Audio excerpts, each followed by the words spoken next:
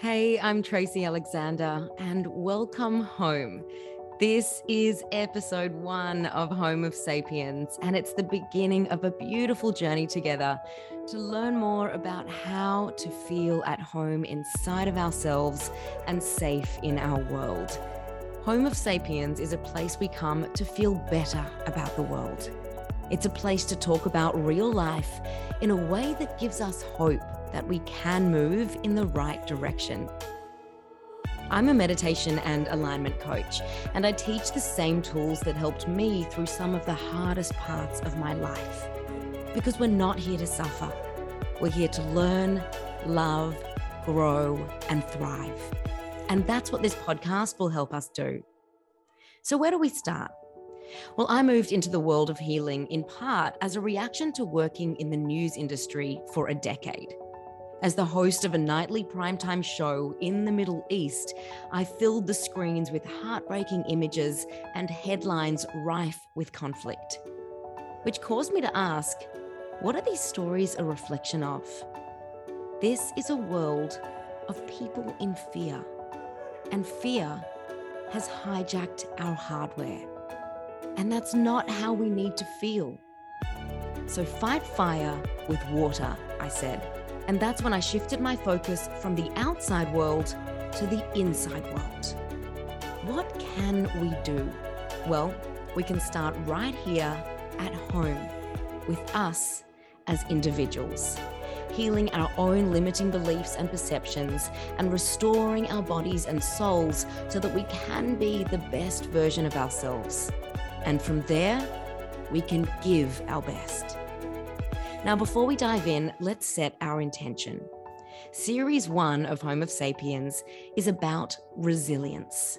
We're looking for ways to find more peace, joy, and courage, no matter what chaos and terror we face or see around us. This podcast is about life and the conflicts we live through, and the determination to continue. So let's breathe in, breathe out, move out of fear and into our hearts. This is Home of Sapiens. Today's episode is about the courage to disengage. It's about letting go of a relationship, a person, or a place. Now, I had no idea that by the time I'd come to launch this podcast, I'd be going through my very own resilience story. Episode 1 wasn't going to be about me, but part of life is being flexible and responding to the need of the time and showing up in a way that is relevant. And so it felt appropriate to start talking about how we go through hard things by talking about the hard thing that I'm currently going through. And I want to set a ground rule that I believe we need to give ourselves, which is that there is no right or wrong. All there is to guide us is a truthful and honest look at what is sustainable or tenable for us at every moment. Because we are all working it out and we're all learning, but we are living this one life. And if you are identifying suffering in your life, there are ways of cultivating courage and practicing bravery and using our supreme intelligence and consciousness to live a life of inner freedom. The first step, though, is always honesty. And the key to freedom is compassion, both for yourself and others, and vulnerability. Now, I did consider spending a bit more time integrating this recent change in my life before sharing about it, because I think it's very important to respect your process, respect your own boundaries, and only to share about deep matters of the heart when it feels right to you. But I'm also about showing up as you are, where you are, and being vulnerable enough to speak from where you currently sit, not being ashamed of how it is that you're receiving and processing a moment, and to share this process in its raw and real unfolding in a very human way, because I'm open to the reality that things will change. I will learn and I will grow and I will feel differently and reflect differently at a different time. And because I've cultivated a deep inner trust in myself, that's why I do feel comfortable knowing that my feelings and my reflections will change and that I'll be able to address that then if I feel it's appropriate. But then I'm also okay to share things now from the place that I'm currently sitting. And the reason I also want to share this story now is to walk the talk. Because I also think that in our efforts to try and get things perfect the first time, we limit ourselves and slow down the learning process because we're afraid that we'll be judged if we put something out and then we change our mind or we turn around, we pull out, we don't follow through on what we'd said. And that's why in many areas, we don't do the thing. We stop ourselves. We don't publish the book. We don't release the song. We don't start the podcast. We don't try for that new job. We don't start that new relationship because we're not giving ourselves permission to try fully and then decide, nope, I've changed my mind. Maybe we're so concerned with what other people will say or what that means about us if we decide to discontinue with something. But think about it. There are many books out there that are updated over the years, songs that are remastered, and results of scientific studies that are corrected once new information is uncovered. So I truly believe that we have to go fully, with full conviction, while also be willing to say, nope, that wasn't the right direction that I wanted to go. And that's how we get clearer about what we do want to do or where we do want to go. It's how we mature and how we continue to elevate. It's by throwing ourselves fully into the game, because that's all it is, the game of life. So from where I'm sitting, play hard, play on, keep going. The worst that can happen is you learn something. And that speaks perfectly to how I decided to call off my engagement to my ex-fiance. It was not an easy decision. And it's very fresh. I'm recording this a week after the decision was made.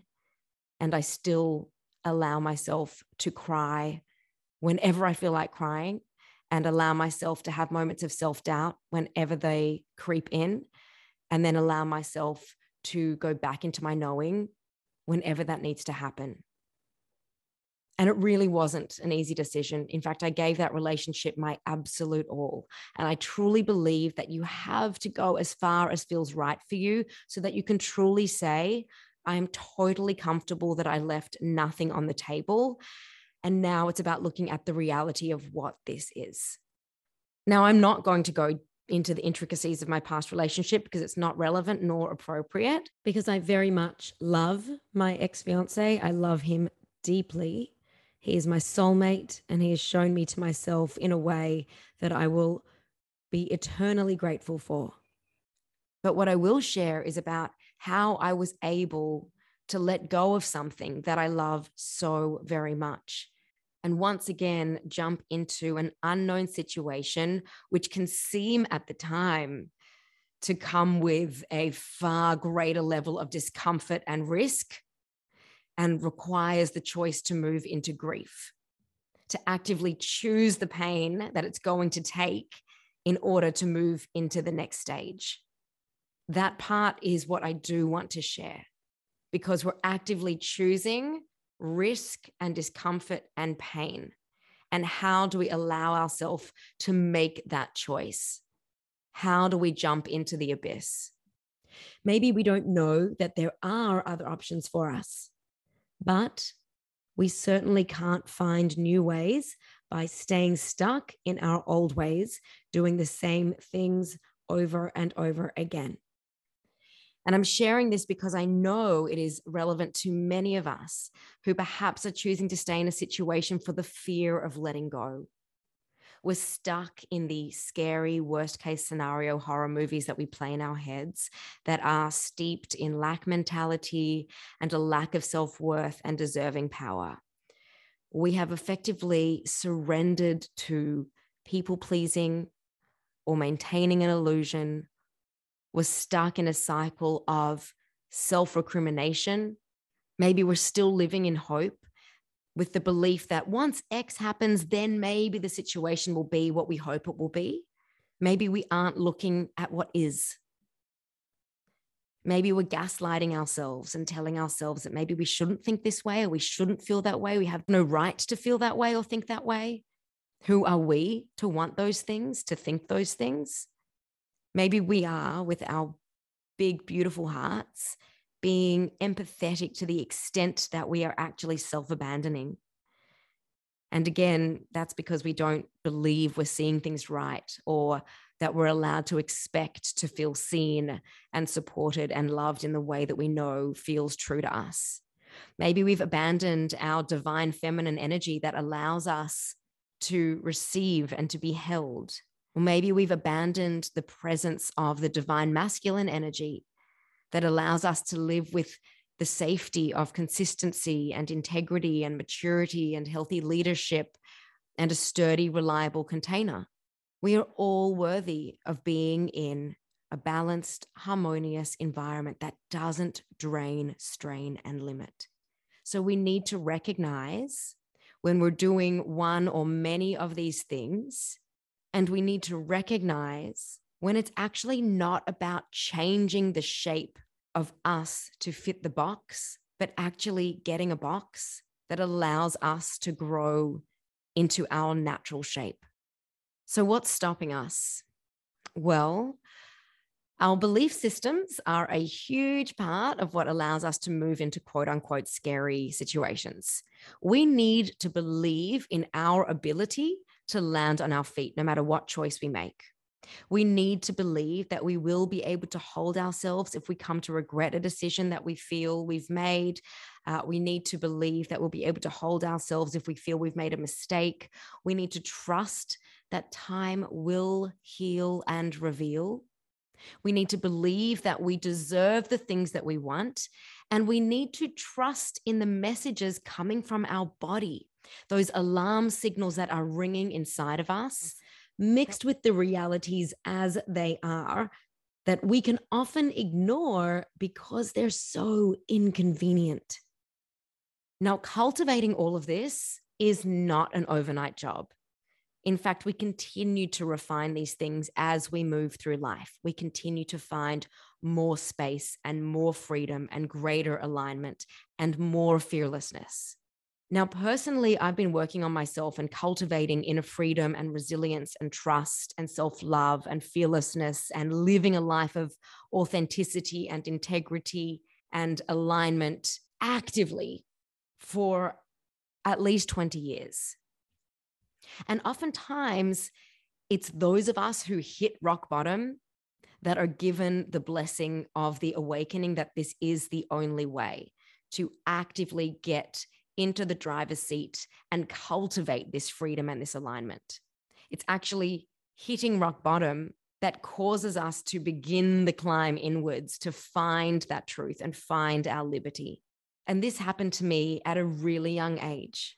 And so I began this inner climb over and over and over again. And I was called to keep practicing this over and over and over again, because once you've done your first climb out from rock bottom, you're then stronger the next time. And you need to go in deeper to find a truer level of your truth. But each time we conquer a fear or do something we thought we couldn't do, we realize that we can do it. And we realize the consequence of ignoring it and not doing it. But it's important that we log that. It's important that we log every time we do conquer a fear, because then the next time you're confronted with a scary choice or find yourself feeling like something's not possible or that you don't have the ability to make the change, then you need to be able to remind yourself that you did do it before and you can do it again, and you remember the rewards that you got last time. So my ability to find the courage to make this choice, it comes from the fact that I've practiced this in smaller ways over the course of my life and proved to myself that time heals, that life is limitless, that life is an adventure, and that roller coasters up and down and the scary parts and the bits that there's the in between and the anticipation and that hanging in the balance, that's all a part of the ride. And that when it comes to listening to my truth, it doesn't matter whether other people understand it. Plus, making the supposedly socially awkward choice actually doesn't do all the bad things you think it might.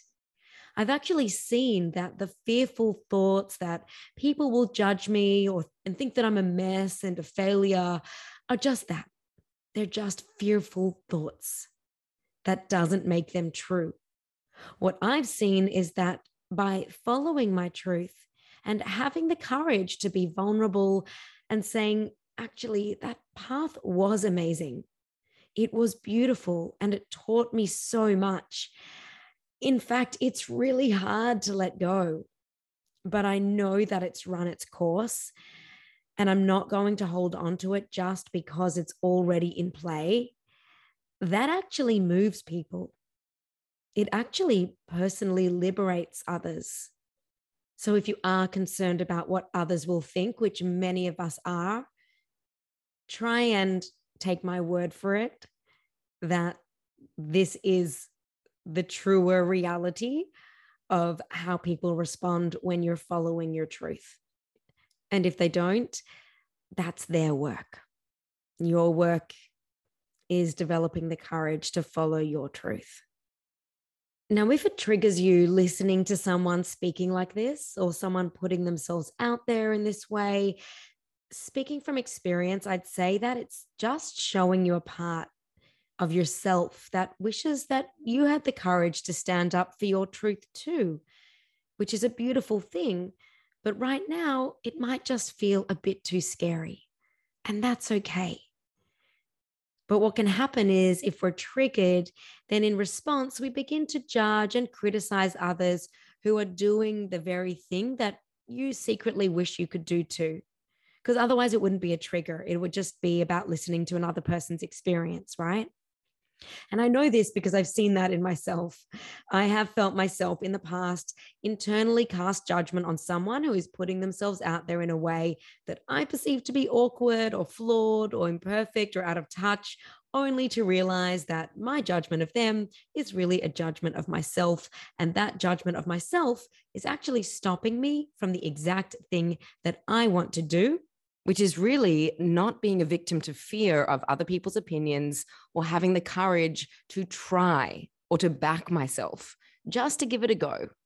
Now, it's important to say that everything I've come to identify and now highlight for others, like I'm doing in this podcast, comes from a recognition of something that I've seen in myself along the way and have worked to heal and correct in the name of creating more freedom and deeper alignment. Because personally, I don't want to waste opportunities to engage fully in this world because of the structures of the ego. Although it is important to say that we can only implement an upgrade when we are ready to see it and do something about it, which is why I work body mind, because I do believe that the mind will find it harder to upgrade its belief systems if the body believes a different story because of the imprints that have been developed over time in our nervous system and the neural pathways that we've formed as a result of going through the stages of life, which is why you often hear me talking about my meditation practice, because this specific style of meditation works on the body. It works on upgrading our nervous system and getting rid of all of those stress impressions from the past and giving the mind new opportunities and new directions for our neural pathways to run. So how did I get to this point where I was able to make a decision that is riddled with what ifs and questions as to whether I'm seeing things right or whether I'm allowed to feel the things that I'm feeling? Well, first, I had to heal my relationship with my own self-judgment. And I also had to heal my relationship with my own self-worth. Now, my relationship with self-judgment that wasn't completely robust, I know came from my childhood and a codependent relationship that I developed with my mother, because you see, children pick up a lot from what their parents are feeling. And when my dad became a quadriplegic and my mother was left with 3 kids under the age of 9, trying to parent to the best of her ability while fighting for her husband's dignity and comfort while he was living in a nursing home. She spent the next 15 years at least in a perpetual state of fight and flight.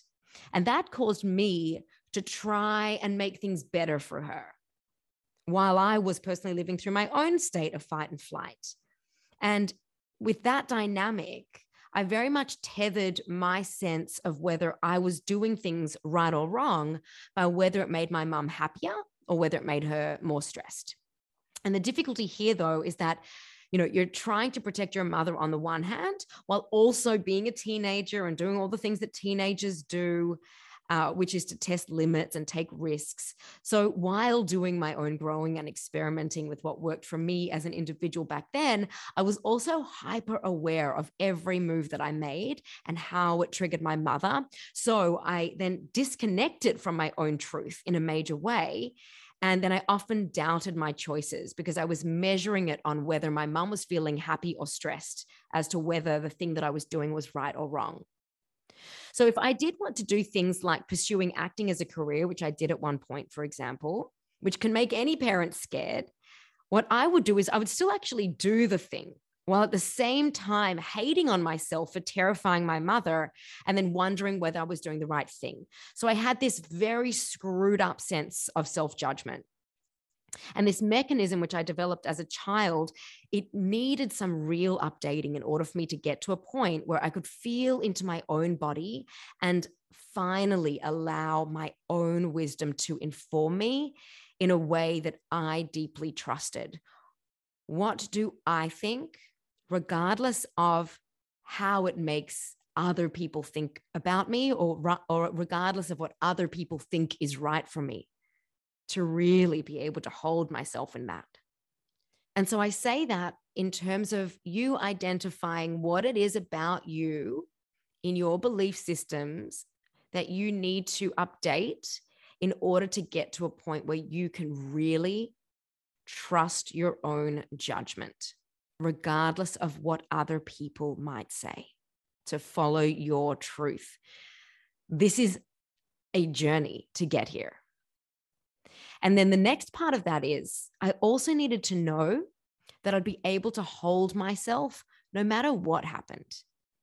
So my meditation practice, plus my decision to leave the news to teach meditation, plus my decision to move countries to become a news anchor in Israel, and finding my way through each of these changes worked as ways of cultivating a trust in myself that no matter what happens in my inner world, which is what I developed based on my meditation practice, no matter what feeling I feel, and then no matter what happens in the outside world, no matter how circumstances change, because I've put myself through so many different situations where circumstances changed, that I can trust that I'll be okay. And the thing about this style of meditation is that it actually trains the nervous system to be able to hack great demands and uncertainty. So by doing this meditation practice and then taking that resilience out into the world and practicing it over and over again, you start to develop this trust in yourself that you will be able to hold yourself no matter what happens. It actually puts you in a position where you are able to feel the fear and do it anyway. And part of the fear is recognizing that you can't know everything. You can only know what you know right now. You can only work with what you've got at the time, and recognizing that the only way you will know more is by taking action. So feeling into the discomfort and fear with a deep trust in the universe, this is what allowed me to disengage from my relationship. And it wasn't just one fell swoop. There were lots of wobbly knees, believe me. But the universe had been speaking to me through my body and through real life experiences. But I didn't want to listen to it because my heart loves him. My soul sees him. Our connection is deep and our connection is old and our energies are so beautiful together. And we've also established history and comfort and familiarity. I mean, I'd even bought a wedding dress. My friends and family were primed to fly in from overseas for the wedding. We had plans to start trying for a baby. We had dreams, and we'd invested so much in each other, and we'd weathered the storms of life, and we deepened our bond. And just, oh, my heart, how it loves him. I love him so, so much. And then there was this other knowing in my body. And that knowing, to describe what that was linked to, is not relevant to mention in this open format, but I'll tell you that it kept screaming at me. And the universe works like this. It shows you something, it presents you with something, and it says, here, pay attention to this. Now, if you ignore it, it shouts louder. So it's like saying, okay, so if that's not good enough, pay attention to this. And if you ignore it, it shouts louder. Okay, if that's not good enough, pay attention to this. And it keeps getting louder and louder and louder until I knew that, okay, Tracy, if you keep going in this direction, ignoring the knowing with inner signals and outer signals, time after time after time, you are going into this with eyes wide open. So you have two choices, both of which are totally allowed. The first is you go in, you keep going with what you've got, and you're actively choosing a life with this thing hitting you in the face over and over again. You will go in, you will embrace all of the parts as it is, with all the love and all the other bits. And that's the one choice. And that's a fine choice to make. And that will bring with it a particular kind of experience.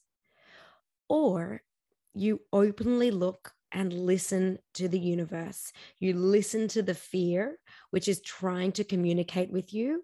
You stop ignoring it, you stop avoiding it, and look directly into its jaws. And you allow that fear to speak to you and allow it to guide you. And that choice is also fine. Because here's the thing about fear. The idea isn't to push the fear away or just to live with the fear. The idea is to follow the fear. That fear is taking you to where you need to go. It's asking you to listen. What is this fear really trying to say? When you can sit down with your fear and ask it questions, you'll be able to see what it is you're supposed to do. So you can take out a journal and write a letter to your fear and ask it, what do you want me to know?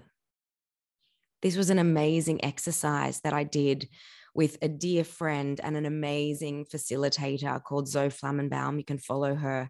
And I have absolutely no doubt I'll be interviewing her for a podcast episode.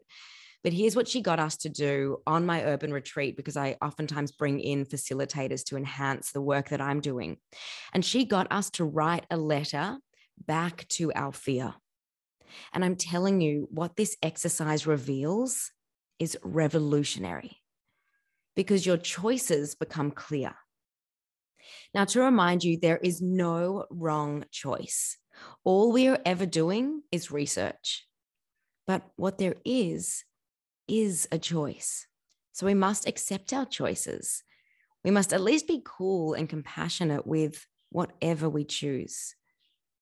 But just remember, we can choose to stick with what we've got, which will bring whatever adventure that brings. And we can also choose to fold the cards in favor of a different hand, and that will bring whatever that brings. But it's important to discern between choosing with a sense of lack and scarcity, and a lack of self-worth and a lack of self-respect and deserving power, and choosing with love and abundance and self-worth and self-respect. We must realize that the former is limiting, but we need to be okay with ourselves if we choose that road. We need to be compassionate because we are making that choice for whatever reason we're making it.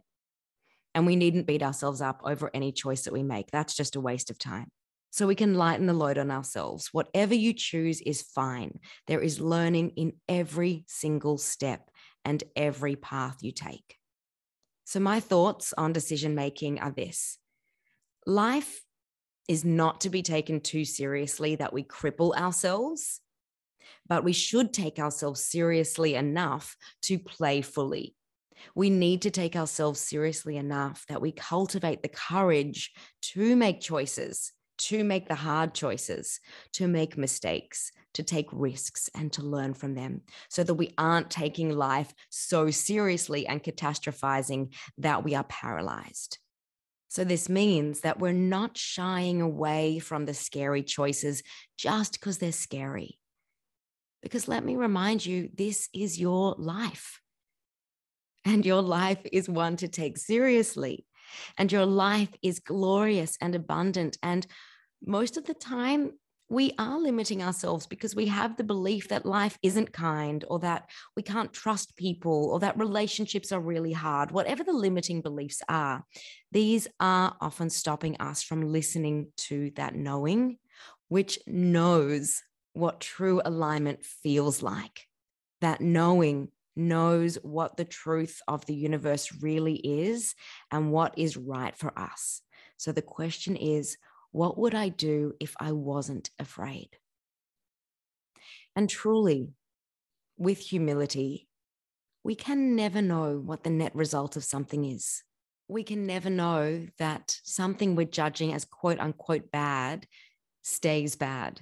We can never know the flow-on effects, that this is the thing that becomes the best thing that you ever did, not only for yourself, but for everyone around you, for your sphere of influence, for the person or the environment that is directly impacted by your choice. It might be the best thing for them. So all we can know is what the next right step is for us, even if it leads us back to the same space at another time, because part of your journey is the choosing against it, even if we end up re-choosing it one day. That's part of the game, giving yourself full permission to make this choice now, knowing that it's part of the journey which may lead you right back to re-engaging with the thing you once disengaged from. But the only thing that you can do is to allow yourself to truly follow what is right for you. And yes, there will be consequences, but those consequences aren't to be feared. If you're acting from a heart-led, compassionate, respectful, high vibration place, and you've developed the skills to hold yourself through the emotional ride of it all, you do not need to fear the consequences. Now, this whole process of disengagement, what is it really about? It's really about the skill of letting go, right? Allowing something to come to an end. Letting go of something that's no longer relevant, even though there are parts of it, or there might be parts of it that you still want to keep and parts of it that you still value. This applies now to all decision making, letting go of people or relationships, but also letting go of any phase, any place, any environment, any situation or circumstance. When we hold on to something because of fear of letting it go, even if it's a belief system or a behavior or a habit, when we're in resistance to the end of something because we don't trust ourselves to hold ourselves through the loss, or we don't trust that a more accurate season is on its way, we suffer. When we won't let go, we keep ourselves stuck in a place where we aren't aligned for fear of the ability to realign more gracefully, which ultimately keeps us in misalignment forever. So rather than giving yourself a chance that you might actually realign more gracefully if you try something new in a different way or in a different place entirely, the fear that you won't find alignment guarantees that you won't find alignment because you just stay the same, out of alignment where you are currently. So it's actually counterintuitive. The only way of finding that harmony is to try something new.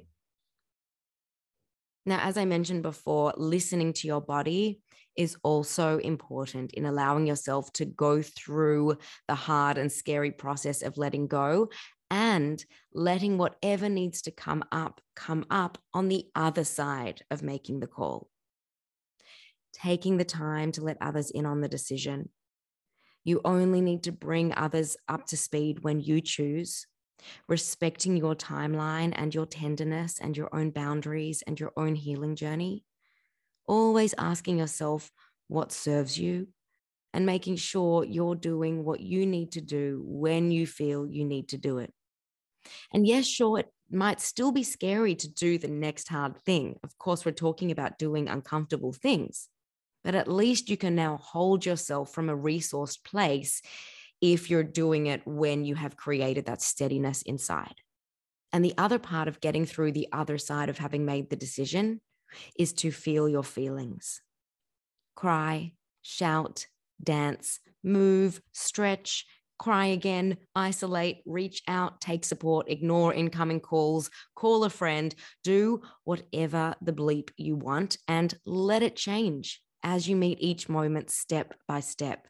No judgment, just a full surrender and allowing. And something else I've found really helpful is not planning too far ahead. All you need to be able to deal with is the next right thing. Break it down into feeling into the moment and working out what needs to happen next, just the next thing. And once that is clear and you've reached that moment, then allow the next right step to reveal itself from wherever you are then. There needs to be an allowance of a dynamism and a fluidity and a meeting yourself where you are in every moment with a lot of tenderness and compassion. And sometimes the last thing we want to do is actually look after ourselves when we're grieving or in fear or pain. And what's helped me is to make sure that I prioritize my self-care. Do the meditation, even though you don't want to, because I guarantee you will feel totally reset and new and strong afterwards. And you'll be better at being able to identify the next right thing. Plus, while I'm all about the inside out, get strong on the inside because we all know that these outside fixes are temporary. In times of tenderness, I tend to be a little bit more forgiving. This is when I'm all about the treat yourself, Of course, no retail therapy will solve your problems. It will not help you to become resilient. A massage will not help you cope long-term and give you life-enhancing belief systems so that you can continue to evolve in a positive direction. But these are things that, in addition to the inner work, doing the meditation, going to the breathwork session, seeing a therapist, doing mindset coaching, they absolutely take the edge off the soreness. So go for a yummy dinner with your friends, get your hair done, take warm baths with candles, get a facial, do those things. Allow it to be easy. You don't need to muscle through if you tend to be one of those self-help hardcore purists, because you've already done a freaking huge thing. Your nervous system has already dealt with a lot. So don't make it all hard all at once. Be gentle. Life is meant to be fun and joyous. So definitely cultivate more of those things in times when that part of your life is feeling out of balance. And yes, doing the hard yakka toughens you up. Hard yakka, that might be an Aussie expression for like the hard work. But be careful, because if you do too much pushing, you actually cause a trauma in your body that doesn't need to be there. So we absolutely need those extra things to kind of hold us and nurture us and soothe us through the process. Okay, and then what about when it comes to dealing with the guilt and the pain that you might feel in disengaging from someone? This is oftentimes my big Achilles heel.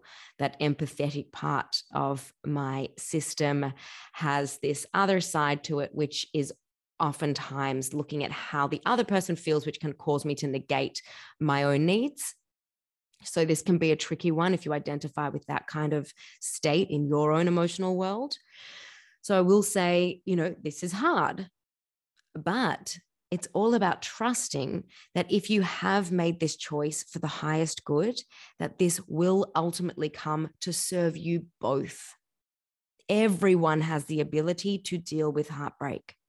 And as I said to my ex when we parted, we both chose to be here for as long as we did, every single day. So there is no blame, there is no fault, there is no any of that. We will both feel heartbreak in our own flavors and with our own stories and with our own reasons, and we are both allowed to honor that. And it is our individual choice how honest we want to get with ourselves, what we choose to take from it, how we choose to grow and learn from it, what we choose to ignore, what we don't even know we're ignoring. We just need to trust the path and whatever the experience teaches each of us. So, with respect to the person that you love, wish their path to be easy, and then respect their ability to navigate it, knowing that it's ultimately a gift, rather than deciding they can't cope with it, which then makes you feel guilty, like you caused them pain that they won't be able to deal with. They will have some respect for them, right? And they will do so in whatever way they know how and in whatever way they need to. And it's important for us to honor that for them. But the focus also now needs to come back to your own knowing and what you need in order to keep walking the difficult steps in the new direction that you chose, with the faith that this will only further strengthen you and realign you with the accurate space for the next stage. And if you are an empathetic person, then you do have the capacity to hold both their pain and your pain in your heart. And if it makes you feel good, you can heal things for the both of you. But I'd also encourage you to leave that with the other, because this is their blessing and their growth, and they will learn from it whatever they do. And you can also learn to just strengthen that muscle inside of yourself, which allows you to just say, ow, this hurts me in my way. And I need to learn from this, whatever I need to learn from this, with love for you, for them, for the whole situation. And then what about missing them? Well, here's where meditation really helps, because I've been meditating for 14 years, and over time is the important piece, but over time, you're able to develop a part of your consciousness that recognizes that the person you're missing hasn't really gone anywhere. Now, that might sound really weird, or it might sound spot on to you, but the only part of them you're missing is their physical body and being in a particular state of interaction with their mind and personality, or engaging in particular tasks with that environment. But missing someone, I'm sure you already know, doesn't mean that you have to re-engage. You can just miss them. So when we miss them, we can remember that they haven't really gone. We just can't see them with our own eyes and interact with them in a way that exists in the manifest world. But what we can do, if it helps, is to engage with that memory and that feeling and tap into that and feel them if we can imagine it. We can spend some moments dipping into our imagination and feeling them and talking to them and enjoying them. We can still feel them without that longing, with an actual permission to really just tap into that and be there again and smile at that. Now, that might not feel good enough, but then let's come back to the reality of the situation. To re-engage in a physical way also then brings with it a fuller picture that you don't choose. So instead, we can pacify ourselves in those moments in the way that nurtures us, with a smile of the good, of the part that you're missing, the love that is still there. That container of love is still there in this beautiful kind of capsule in time that you can then dip into in your cellular memory. We can feel it in our hearts, and we can honor it, and we can smile at it. And that's what's so beautiful about it, is that it hasn't gone anywhere. And we can re-engage with the parts that we want to re-engage with in a safe way, without having to then take on the other parts that we chose against. Plus, this is where the work comes in that grief, being able to hold yourself through the feeling, cry and miss, long and grieve. Tune into the part of the interaction that you feel they enlivened in you, and acknowledge that sense of emptiness that you perceive to be there. And ask the question, this is the work part, why is there an emptiness there? how perhaps was I using this interaction to fill something in me? And discern whether that interaction was fulfilling something in you, or whether this was just a place where you were expressing your fulfillment, and then ultimately that interaction reached an expiration date. And that's fine. All cycles can come to an end. Because the fact is that the outside world is a place where we share our fulfillment and we share our love. It's not a place that we use to plug a hole inside of ourselves, because that's not sustainable. Then we're constantly reliant on the outside world to do the job for us, to make us feel happy. But that's not what we want. We don't want to have to be needy. So we must be honest with ourselves through this process. Is there some work that I need to do to cultivate a sense of fulfillment in me so that I don't need that place or that person to fulfill me? And this is the part that we luckily can actually do something about. Because as a result of our meditation practice, we can once again tune into the fullness inside of ourselves. We can start to develop an intimate relationship and stabilize that part of ourself that is complete and whole. And it's in that completeness and wholeness that everything already exists. Let me say that again. It's in that completeness and that wholeness, that part of you, that everything already exists. So if you exist in there, so do they. In that soup of the wholeness, you are still and are already and are always connected to them. And plus, we remember that our fulfillment is not reliant on them. Our fulfillment is ever present. And we remember that life is now there for us to bring our fulfillment in a different way or into a different place. And then we need to return to a state of play in our real lives. So we move through that missing phase and that grieving and that reminding and that dipping into our wholeness. And then rather than dwelling and focusing on the place that we've no longer chosen to stay with, then it's about tuning back in to what we'd like to cultivate now and where we would like to bring our fulfillment. Where needs our fulfillment? What is the need of the time? So we tune into our worthiness and our gifts and all the love that we have to give, and we bring that into a space that feels right for us. There are so many places to express your love and share your love, and places that are so open to receiving your love in a place that feels safe and deserving. And when you realize that you are this well of love, you can keep your heart open and be discerning as to the places where it naturally wants to flow from a place of joy and mutual respect for yourself and for the recipient. So we fill ourselves with love and that reminding of our fulfillment, and then we take that fulfillment and that love out into the world in a place that is relevant. And remember, this is a practice. We need to practice doing this. We need to actively do this. We need to remind ourselves and take ourselves through the process over and over and over again until it just starts happening by itself with less effort. We're training and strengthening our inner muscles, and there's just no way around it. Otherwise, we just go straight back into the same old patterns that would then make this whole journey of untethering not worth it.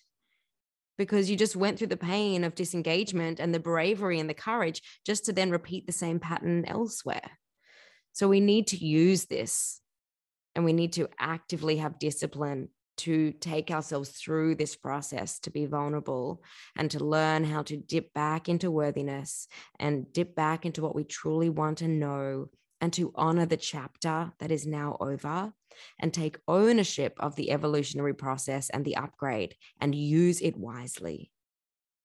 Don't just avoid the pain. You know that that doesn't help you. Don't just remain ignorant to the parts of you that led to this decision to disengage in the first place. In a moment of tenderness in the heart, remember your bigness. Don't forget. Remember the parts of you that called for this upgrade. The fear leads the way. Whatever fear is coming in, look at it. Ask it a question. What is it trying to tell you? What is it trying to remind you? How is it trying to encourage you? And see what that fear might have even forgotten about the truth about abundance and love and cycles and resilience and divinity. You know, you have that knowing. You're just a bit sore. You're just a bit scared. So you can hold both at once. Small self, that small self you, that nervous system, that human body of yours that's feeling all these very human feelings, and the big self, the big part of you that knows the truth. And one last thing, there is a very real physiological part to all of this too, because love, as they say, is a drug, a great drug, but a drug nonetheless, meaning drugs cause a cascade of hormones and chemicals in our body, which cause us to feel a particular way. And love does the same thing. Chemical reactions in our body. And the experience of love causes this cascade of hormones to saturate our body so that when we are experiencing that love through a person or a place or an activity, we are then associating that chemical cascade with that place or person. And then when we break away from the source of that chemical surge, our body craves it and it thinks to get it from that same source because that's where it remembers it got it from before. So that's why when we disengage from something that causes a chemical response in our body, those rose-tinted glasses come back on. Actually, anxiety works the exact same way. If you are afraid of dogs and every time you run away from a dog, you will get that surge of happy hormones because you allowed yourself to stay safe. So that tells you that every time you see a dog, you should run away because your body is wanting that hit of happy hormones. So we actually have to retrain ourselves to stay in an environment where a dog is actually safe for us and learn to get that same surge of happy hormones by re-engaging with dogs that are actually safe. And in the situation of love, we forget what was causing us pain and what was not sustainable in that interaction, and we only remember the good. It's the mind trying to lure us back to that hormonal trigger so that our body can get the hit. It's an addiction or a habit that we now need to break if we decide to disengage, if we decide to break that habit. So these memories and feelings that can come up to remind us how much we love that thing, they can at times be misleading. So we do need to use a level of discernment here because they can make us think that we need to go back there to get it, that actually maybe it wasn't so bad. Maybe it's okay to have the cigarette. Maybe it's okay to eat the chocolate. Maybe it's okay to see that person. But that's just a craving and it's part of the detox. And over time, those cravings will decrease in strength and you'll also find other more healthy and sustainable ways to experience that same dopamine rush, oxytocin burst. And meditation is also a beautiful way of smoothing over those rough sensations because we get that oxytocin burst and all those happy hormones every time we meditate. And over time, you can start to lean back behind the eyes and just acknowledge the feeling without having to act on it. And the last piece is forgive. Forgive it all. This is a journey, a beautiful, messy perfection. Show up for yourself. Don't let shame, pride, or fear of pain stand in the way of you going after what you want. Fight for what you want. Allow what you want to come in. Allow yourself to be open to receiving it. Soften the heart for yourself and others. We are all doing our best. So I think that's enough about that. Disengagements are sore and tender and they require courage and bravery. I keep saying that because that's what I keep telling myself. But there are things we can do to hold ourselves through it. So know that if you do feel wobbly, you're supposed to. Self-doubt and fear of regret is normal. But what we are building here is trust in ourselves that we do know and that the universe is abundant. And that when we live in alignment with our truth, we are rewarded every time. Now, if you feel this episode could be helpful to someone, please share it. And please also rate and leave a review if you like this episode. And if you didn't, that's fine. You can just leave this here and no need to take any action. And if you'd like to connect further and join the Home of Sapien community where I share pocket-sized insights and reminders, follow me on Instagram at home.of.sapien or on my personal page at TracyAlexander__. And if you're looking for some support for your nervous system to calm your mind and restore your body so that you can feel safe inside of yourself and be able to actually integrate new belief structures, well, head to my website. That's www.tracyalexander.co and sign up for my alignment system. You can also subscribe to my newsletter on my website and you'll receive a free guided meditation, and you'll also then receive weekly updates and inspirational articles to help you create greater alignment in your life. All right, don't forget that you are amazing. Give yourself a big hug from me. I cannot believe episode 1 is done. And of course, episode 2 will continue in the format of interviews, and then there'll also be some check-ins from me doing solo episodes just like this one. And remember that I've got you, but most of all, you've got you. And let's keep changing the world, one heart-led soul at a time.